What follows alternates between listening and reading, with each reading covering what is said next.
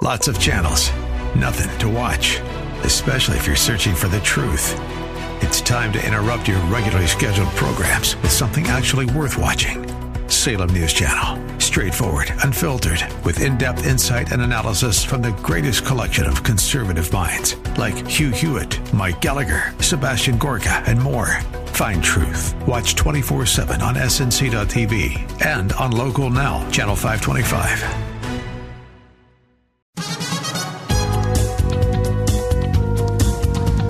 With a reasonable answer for the hope that lies within us, this is Contending for the Faith with Dr. Jerry Buckner. And now, to introduce Dr. Jerry Buckner, here's Gary Bell. Well, good evening, and welcome to another exciting edition of Contending for the Faith. We're the cutting edge Christian apologetic ministry addressing the issues and challenges facing today's church, and we're live tonight, live for the next hour with your host, Bay expert and professor, lecturer, counselor, and expert on the cults, Dr. Jerry L. Buckner. Well, if you've been listening to the broadcast, you know we're into a series. We're talking about a war that's raging all around us. And it's not a war of guns and missiles. However, in the end, it may prove to be just as deadly. It's not a war over land and territories, but it is a war to capture and influence the hearts and minds of our society.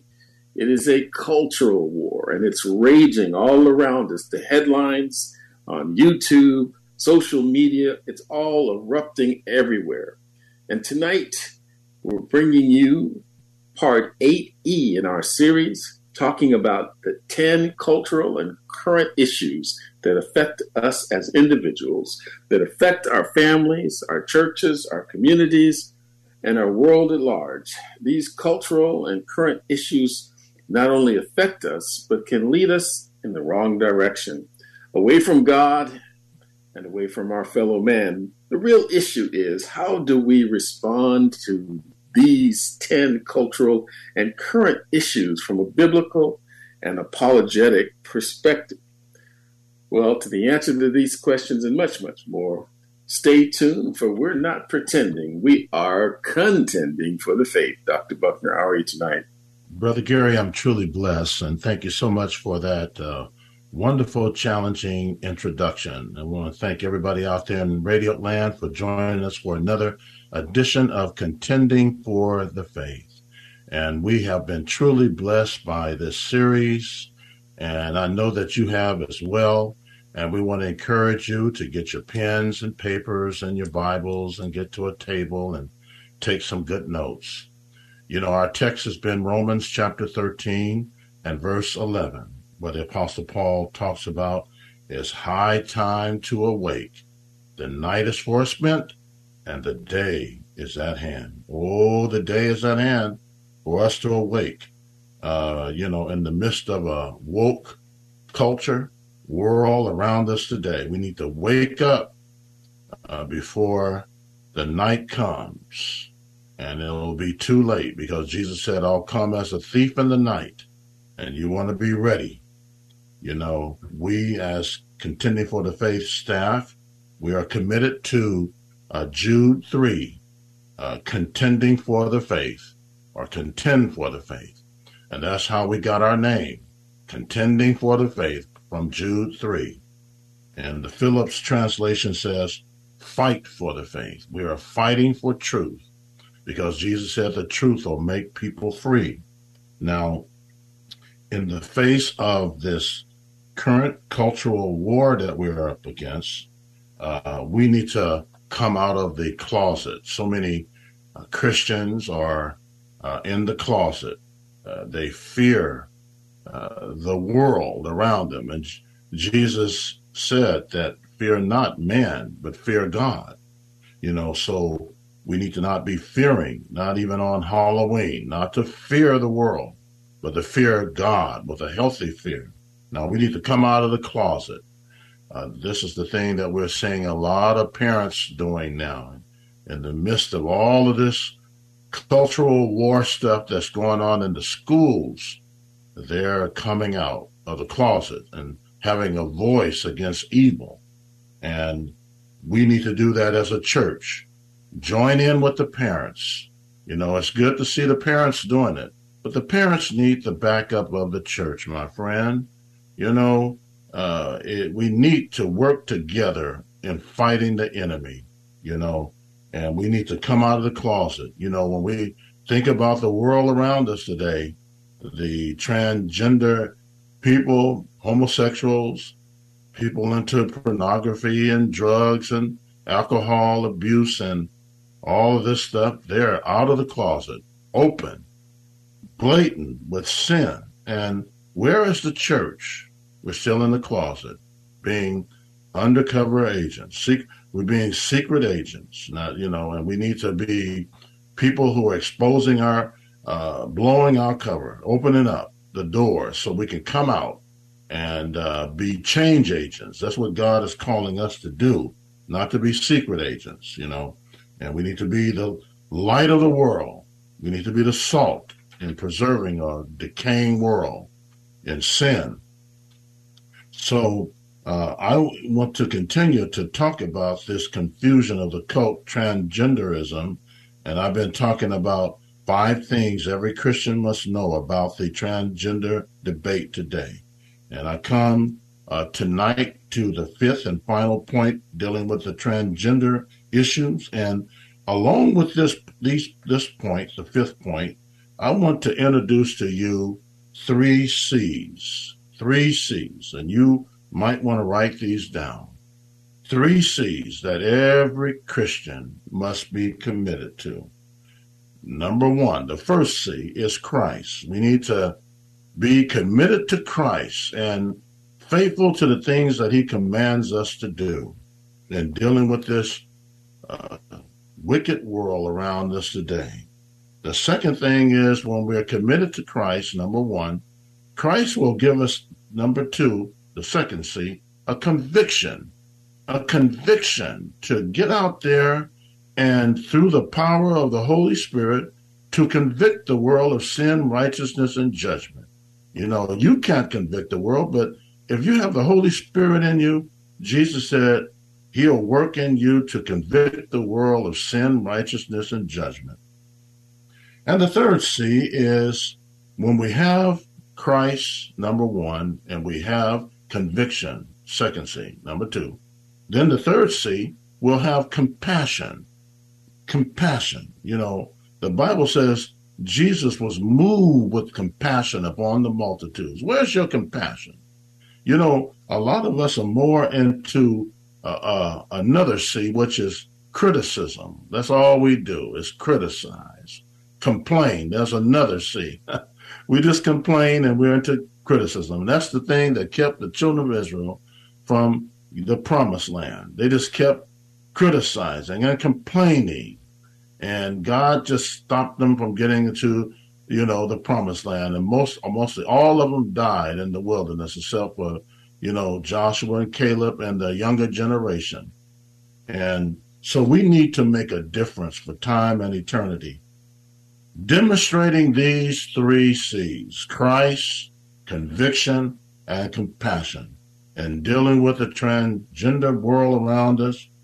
And Jesus has set the standard in dealing with not only transgenders, people, but every sinner, because Christ showed his own conviction and compassion with every person that he ministered to. And we as Christians need to always remember that Christ died for transgender people too. When he died on that cross, he died for them too. Don't leave them out. You got to have a love for them to reach them for Christ's sake. Now, many Christians, rather than having these 3 C's, Christ, conviction, and compassion, they get into complaining. This is the negative C's, complaining and criticizing, and they get more into gossip than the gospel. And, Jesus, it says in Matthew 15:32, Jesus called disciples unto him and said, I have compassion on the multitudes. Do you have compassion on the multitudes, my friend? Or are you just complaining? You're just griping. You're just criticizing. I hear and run across so many Christians that's doing that. And some of them are in Bible college and seminary, spend most of their time criticizing and complaining. And they wonder why God never uses them to reach somebody to come to know Christ. You know, in the midst of the controversy, here's a C, controversy related to the transgender debate, we have these three biblical C's: Christ, conviction, and compassion, to overtake the toehold, foothold, and stronghold upon those who are trapped by Satan. And I believe if we live by these three C's every day of our life, we'll see people made free from the toehold, foothold, and stronghold of the enemy. And they need to be delivered from the evil demons of the transgenderism.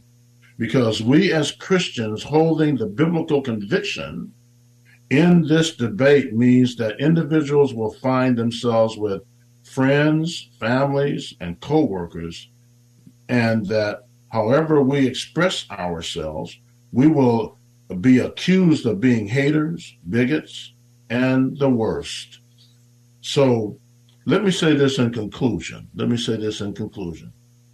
At the time like this, we as Christians need to be Christ-like. We need courage. Here's a healthy C. We need courage. We need a bold conviction by the Holy Spirit, like the early church.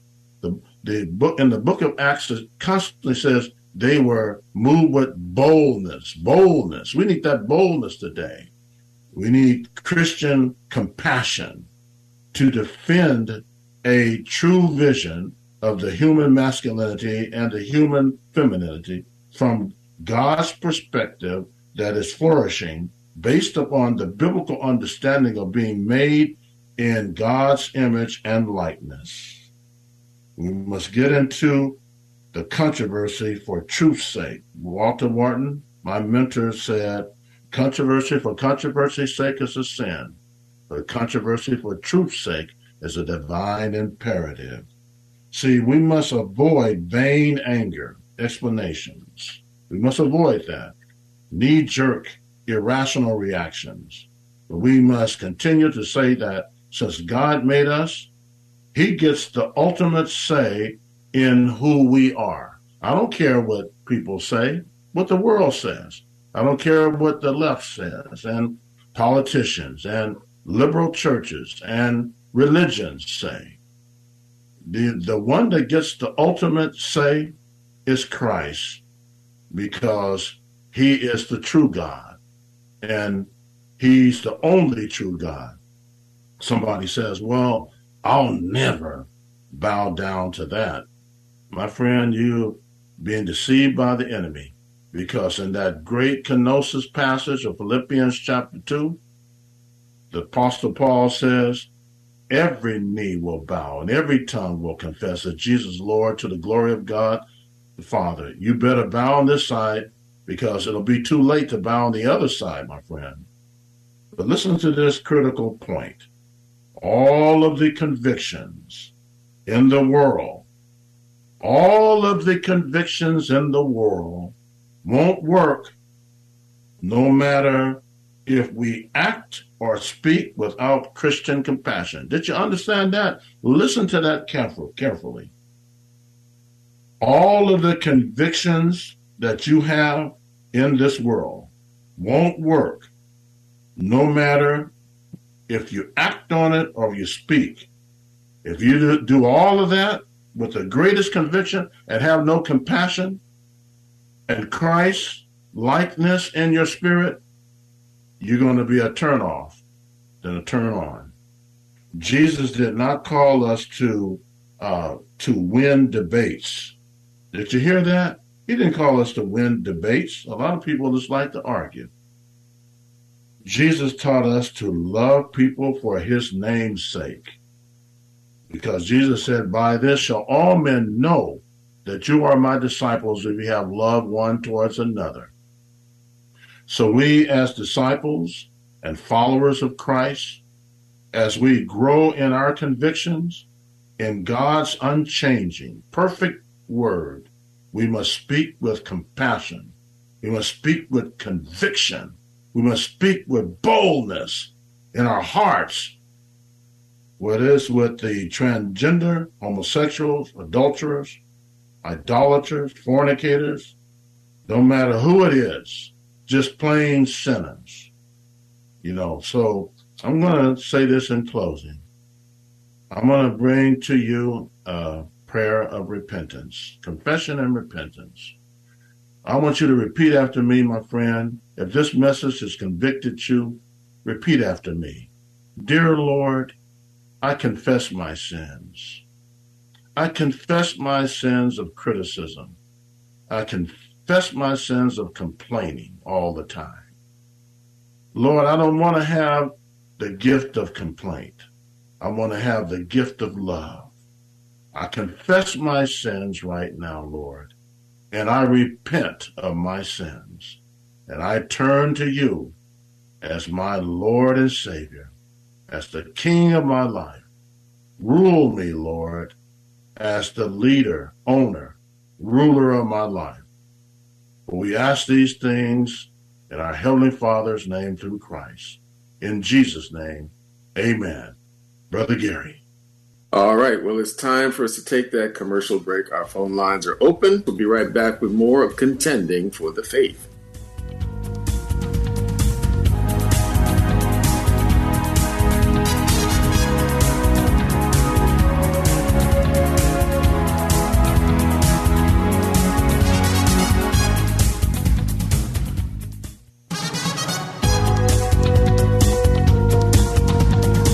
You're listening to Contending for the Faith on AM 1100 KFAX, the Spirit of the Bay.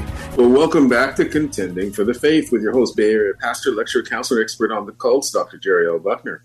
And we just want to thank all of you once again for all your prayers and all your support over these many, many years. It is so vital that you continue to pray for Contending for the Faith. It's a prayer-driven ministry, and we know those prayers are working all the time. We feel them. We thank you for them. In addition to that, this is a listener-supported ministry, and we, in addition to needing your prayers, we need your financial support too to remain on the air. Right now, we're looking at a $300 deficit for this week, and we haven't been in this spot for a while, so we want to encourage you. We need your help. So we need you to step up to the plate and swing a home run. Hit that ball out of the park for Contending for the Faith. This is a vital time. We want to make sure that we get right back in the black and we stay there. Otherwise, you may tune in on a Saturday night and once again discover that, hey, what happened to Contending for the Faith? That was my favorite program. It's no longer on the air. And if you call up to the station, they'll tell you, well, unfortunately, there was no one supporting the broadcast anymore. We don't want that to happen. We believe that the support is there and that God's going to move on all of our hearts to keep this thing going. So it's vitally important. There's two ways that you can give. One is to address a check or money order to Contending for the Faith. P.O. Box 553, Tiburon, California. That's spelled Tiburon, California, 94920. Again, that's Contending for the Faith, P.O. Box 553, Tiburon, California, 94920. Second way is so much easier. Just go online to contendingfaith.org. That's contendingfaith.org and click on the donate button. It's that simple. And you'll be a blessing for time and eternity. So we want to encourage you tonight. We need you to, like I said, hit the ball out of the park for Contending for the Faith. And you will be blessed. These funds go directly back into our airtime to make this broadcast a reality every Saturday night. Dr. Buckner and I receive no pay from this broadcast whatsoever. And we've been doing this because God has called us to it for almost 20 years now. So we want to encourage you that when you give, these are monies that you're sending ahead of you into heaven. You know, we believe that one day when you stand before God, He's going to tell you to turn around. You're going to see a vast multitude of people. You're going to ask the Lord, who are these people? And the Lord's going to tell you that these are the people that made it into my kingdom as a result of your giving. So we want to encourage you tonight. We want to hear, well done, my good and faithful servant. All right, Dr. Buckner, are you ready for the calls tonight? Yes, Brother Gary, and I just want to add to that, appreciate those encouraging words, because we do appreciate people who have been faithful in their giving and their prayers as well. And we just want to challenge people to act on that tonight, act on that right now by faith, and be a blessing to this ministry and other ministries that are blessing you. A lot of times when we have it on our hearts to act on it, but what we end up doing is getting distracted. But we want to encourage you to act on that by faith right now and be a blessing for time and eternity. Yes, let's get to our first caller, Brother Gary. Okay, we have Brother Rick on line 1. Hey, Brother Rick, how you doing? I am blessed. How about yourself? We're truly blessed. How did the message minister to you tonight? Mainly the message brought to me is that we have to speak up. We have to speak up we can speak up in a very gentle way. I mean, one of the gentle ways I learned to speak with transgenders is really focus on the fact that they are a created life. Mm-hmm. And they are precious in the sight of God. Yes. So that is one way I keep focused on that, and not debate them, but let them know that they are valued. Mm-hmm.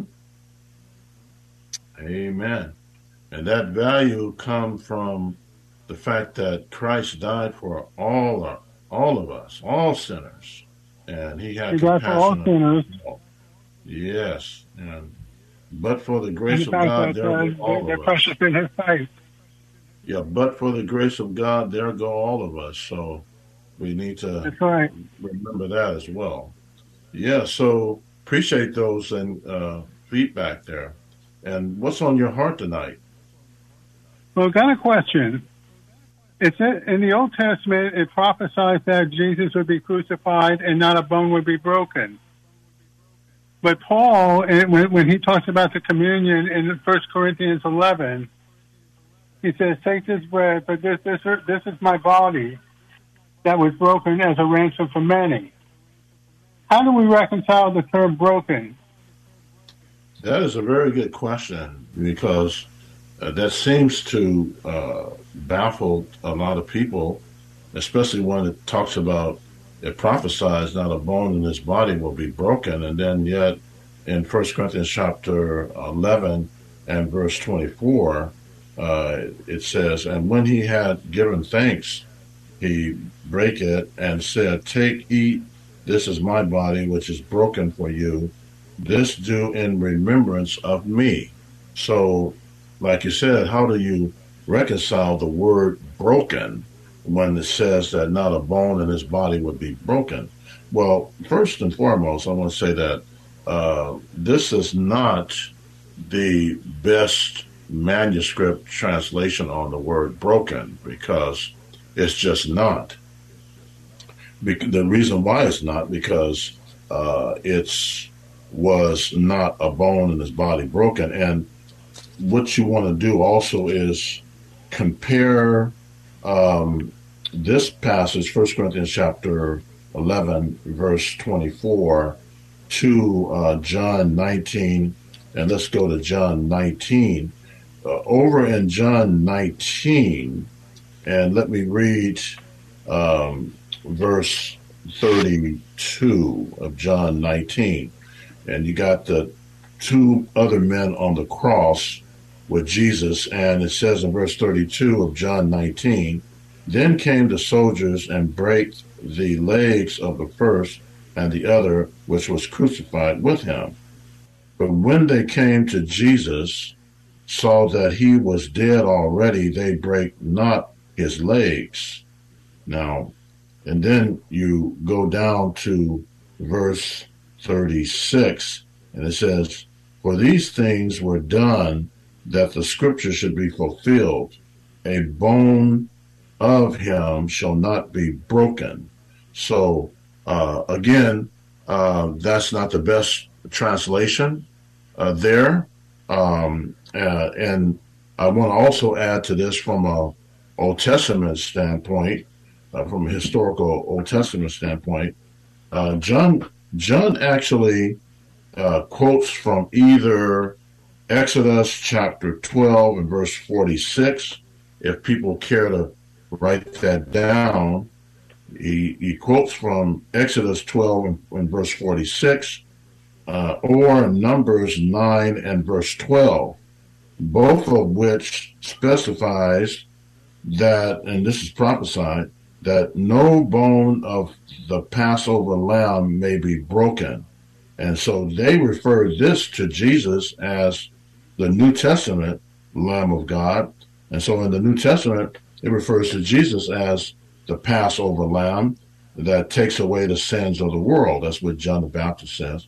And you can find these passages in John chapter 1, verse 29, and you can compare it to 1 Corinthians 5 and 7, 1 Peter 1 and 9. And this is, so Jesus is a typology of the lamb in the Old Testament. The bone was broken, and then Jesus fulfills that in the prophecy regarding him. Behold, the Lamb of God, that's what John said, who taketh away the sins of the world. So I've heard some preachers say, well, the word here broken is referring to his heart was broken. No, that's not what the text is saying, So, this particular word broken shouldn't have never been really in the verse of scripture here at all. So, but sometimes when you have older manuscript, well, actually a newer manuscript, which the King James is, the older manuscripts delete certain things, and so sometimes the translators will put things there, and yet it's not actually the word. Like, for instance, in the original Greek, the word Holy Ghost is not in the original Greek, but it was added in the King James Version of 1611, because the people during that time, the 52 scholars that translated the King James Version, they looked at spirits as ghosts. So they put the word ghost there, but in the original Greek, it's Holy Spirit, because God is not a ghost. I mean, people do say it in church and stuff like that. And I tell people, don't make a big deal out of it, because the people were just referring to the spirit as ghosts because that's the way they understood it in the cultural day of their day. So anyway, hopefully that sheds some light on what your question is, Rick, and maybe you might have some feedback around what I said. I wasn't able to catch all of it, but it seems like it's still hard for me to understand all of it. And I'd like to go. I did get cut off while you were answering my question. Mm-hmm. You said you got cut off? Yeah, and I'm back on. Okay. What did you miss?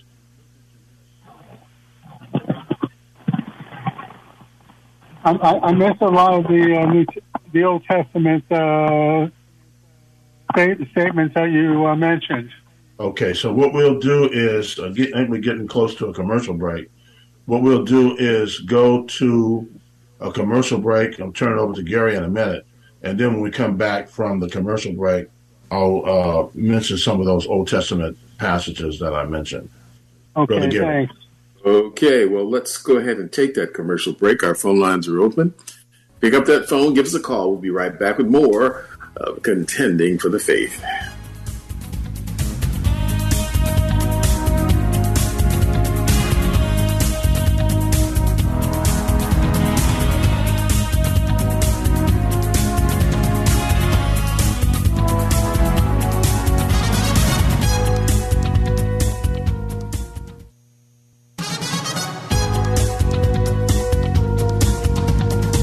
You're listening to Contending for the Faith on AM 1100 KFAX, the Spirit of the Bay.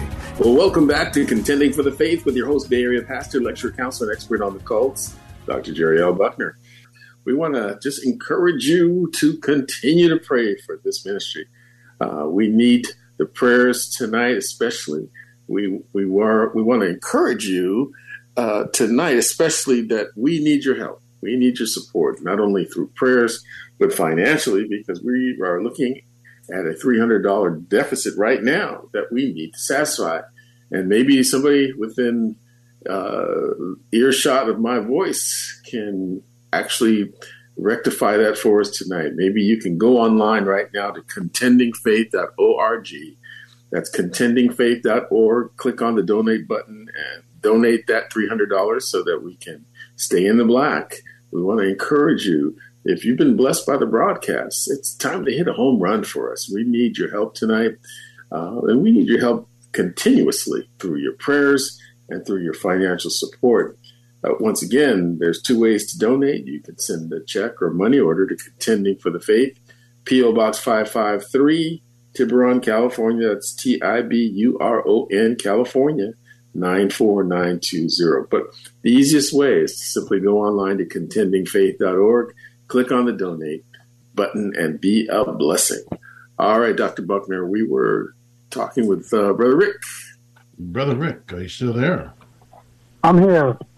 All right. Very good. Very good. So did you hear my perspective of 1 Corinthians chapter 11? Not all of it. Okay. So what I was saying is that when you get to 1 Corinthians chapter 11 and verse 24, it uses the word broken. And when you look at these other passages, like, for instance, in John chapter 19, it says that not a bone in his body was broken.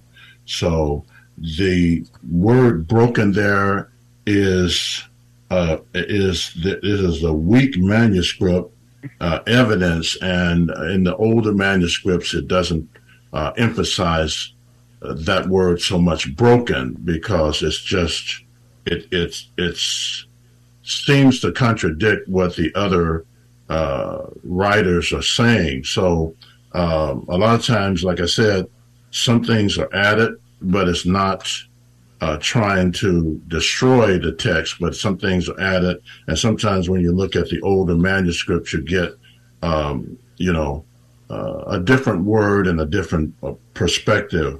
So this word broken shouldn't have never, in 1 Corinthians chapter 11, shouldn't have ever been really put in the in this particular text here.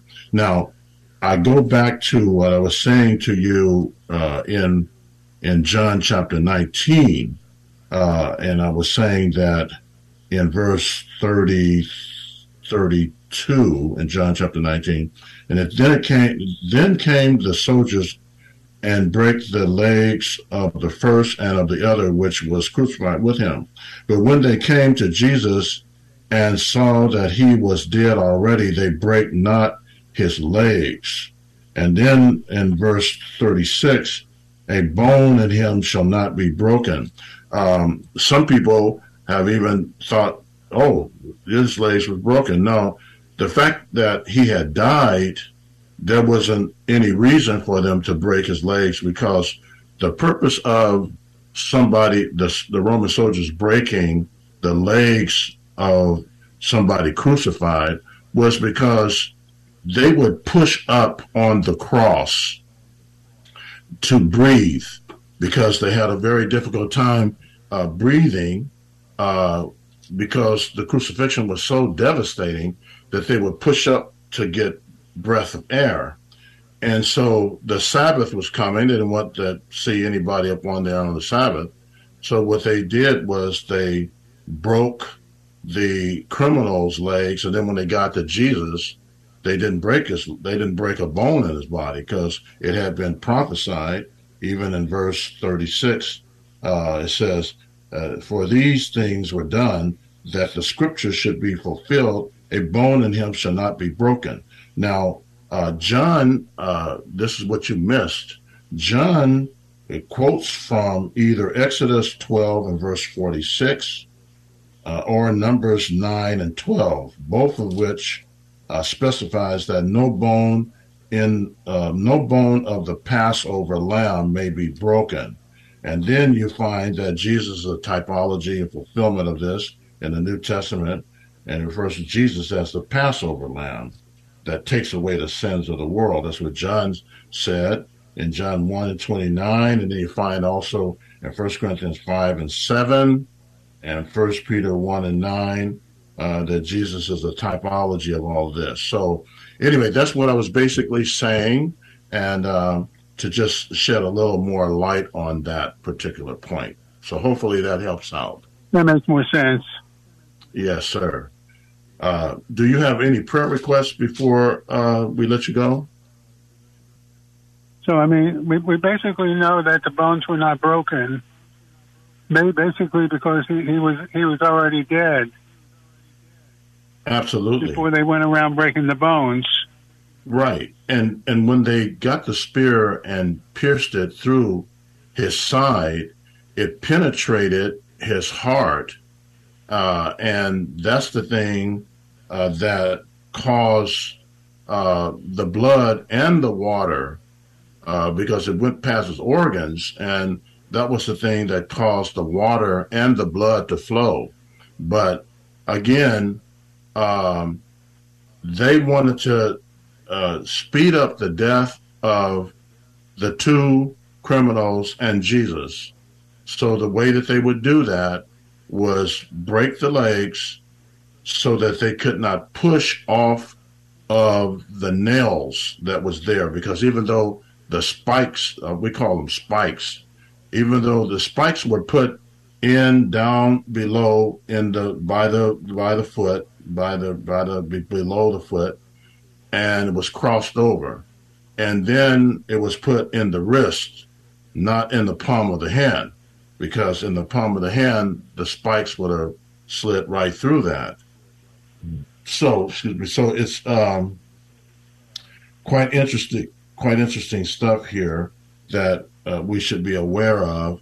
But the pushing was the thing that kept them alive longer, and they dissipated that by breaking the legs, and then they just died a lot faster. That's the thing on that. Do you have any prayer requests, Brother Rick? And before we close on this, and we got one more caller, Brother Rick. Yes. You have any prayer requests before we let you go? Keep me prayer around my health right now. Mm-hmm. Okay. Well, let's have Brother Gary to pray around that. Brother Gary. All right. So, Lord, we just pray once again for Brother Rick. We lift him up always around his health, that you would strengthen him in his body, Lord God, that you would help him, Lord God, and strengthen him in his core. We pray from the crown of his head, Lord God, throughout his entire being, Lord God. You created his body. You're intimately involved with every cell of his being, and you know how to fix it. And so, Lord God, touch him at his point of need. You're still in the business of miracles. You're still in the business of healing. You're still in the business of restoring. And so we pray, Lord God, for his restoration. We pray for his health and strengthening. And Lord God, we just thank you for Brother Rick. Continue to encourage him and bless him in Jesus' name. Amen. Amen. Thank you, Brother Rick, for that call and a good question as well. All right. God bless you. All right. We're going to go to our next caller, is Gilda. Gilda, how you doing? Oh, I'm doing wonderful. Thank you for taking my call. Okay, my question is about King Solomon. Okay, after his father David died and Solomon became king, it seemed like he was with God and he had faith, and then he started to accumulate the gold and the horses, chariots, and all the pagan wives, and his head turned away from God and his heart turned away. My question is, did he have faith in the first place, or was it all through a ritual and a ceremony he was just going through? It seemed like he had it, or maybe he didn't. I don't know. Well, that's a very good question, Gilda. Appreciate your call, and that's a very good question. Well, Solomon was an anointed king, and generally when they say anointed king, that means that the Spirit of God was anointed. The Spirit of God. Look like we have echoing here. Hope we can get rid of that.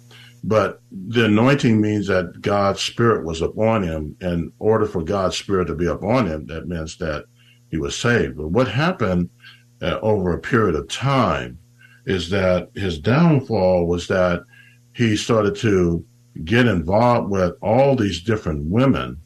And these women were involved with foreign religions and foreign pagan religions.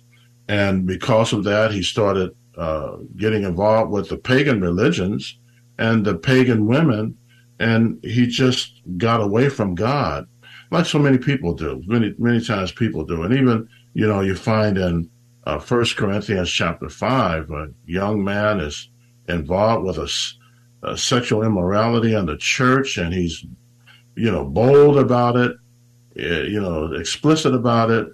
And all of a sudden they write Paul and they informed him about it. And he writes him back and says, deliver such a one over to Satan for the destruction of his body, that his spirit may be saved in the day of the Lord. But the young man, he ended up repenting in 2 Corinthians. But, and then you have a situation where David also, these are men. The thing that's so unique about the Bible, it gets into our strengths and our weaknesses, and that's the thing I love about it. It doesn't just portray everybody being perfect and without sin. So when you look at, this is the thing that is important, when you look at the latter part of his life, he had the anointing on him at the beginning. In the middle, he got away. But as an older man, I think he got wised up, and you can see this in Ecclesiastes chapter 12. And you look at verse 13 of Ecclesiastes chapter 12, and it says, let us hear the conclusion of this whole matter. Fear God and keep his commandments, for this is the whole duty of man. For God shall bring every work into judgment with every secret thing, whether it be good or whether it be evil. So the question is, did Solomon finally repent before he died? This seems to be a glimpse of it right here, that he just got older and wiser. And even says in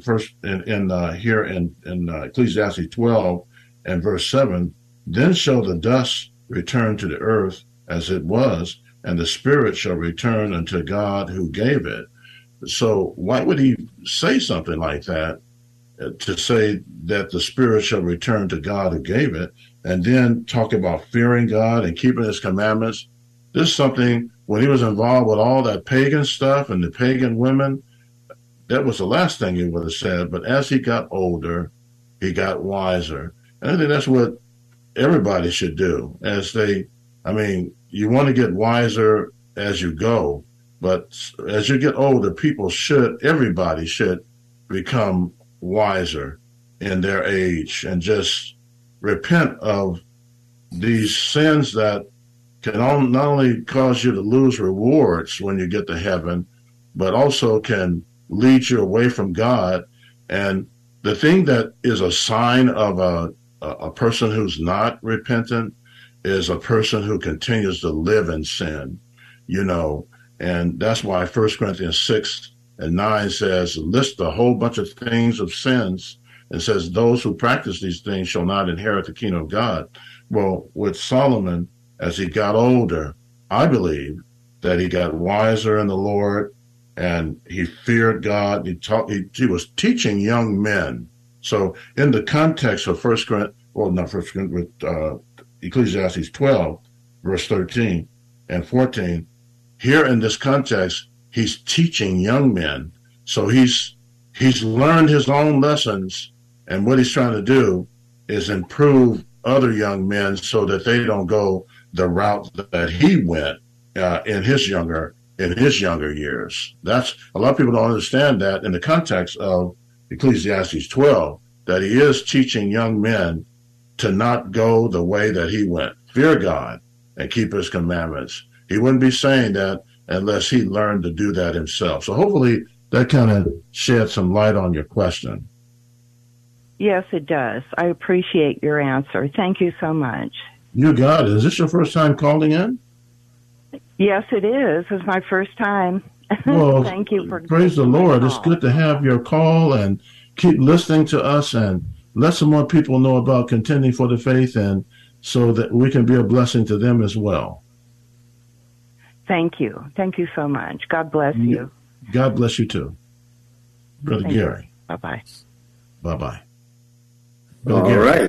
Yes, all right. Well, it's always good to get some fresh callers, huh? Absolutely. It sure is. Yes. We really appreciate that. And as well as our older callers and regular callers, it's always great to have new callers with fresh questions and perspectives. And these questions, like Gilda's and even Rick, they stimulate the listening audience. I believe they provide a good situation where people can learn.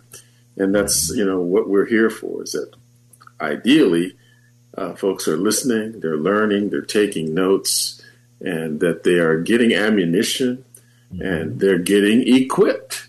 We always say, if you're not equipped, expect to get whipped. And in this day and age, as we've been discussing with these cultural issues and the cultural warfare that is going on, saints of God need to be equipped. They need to be able to speak intelligently regarding the faith that they have, as well as speak with compassion, as we talked about earlier, when we're dealing with transgender people or anybody for that matter who we're witnessing to.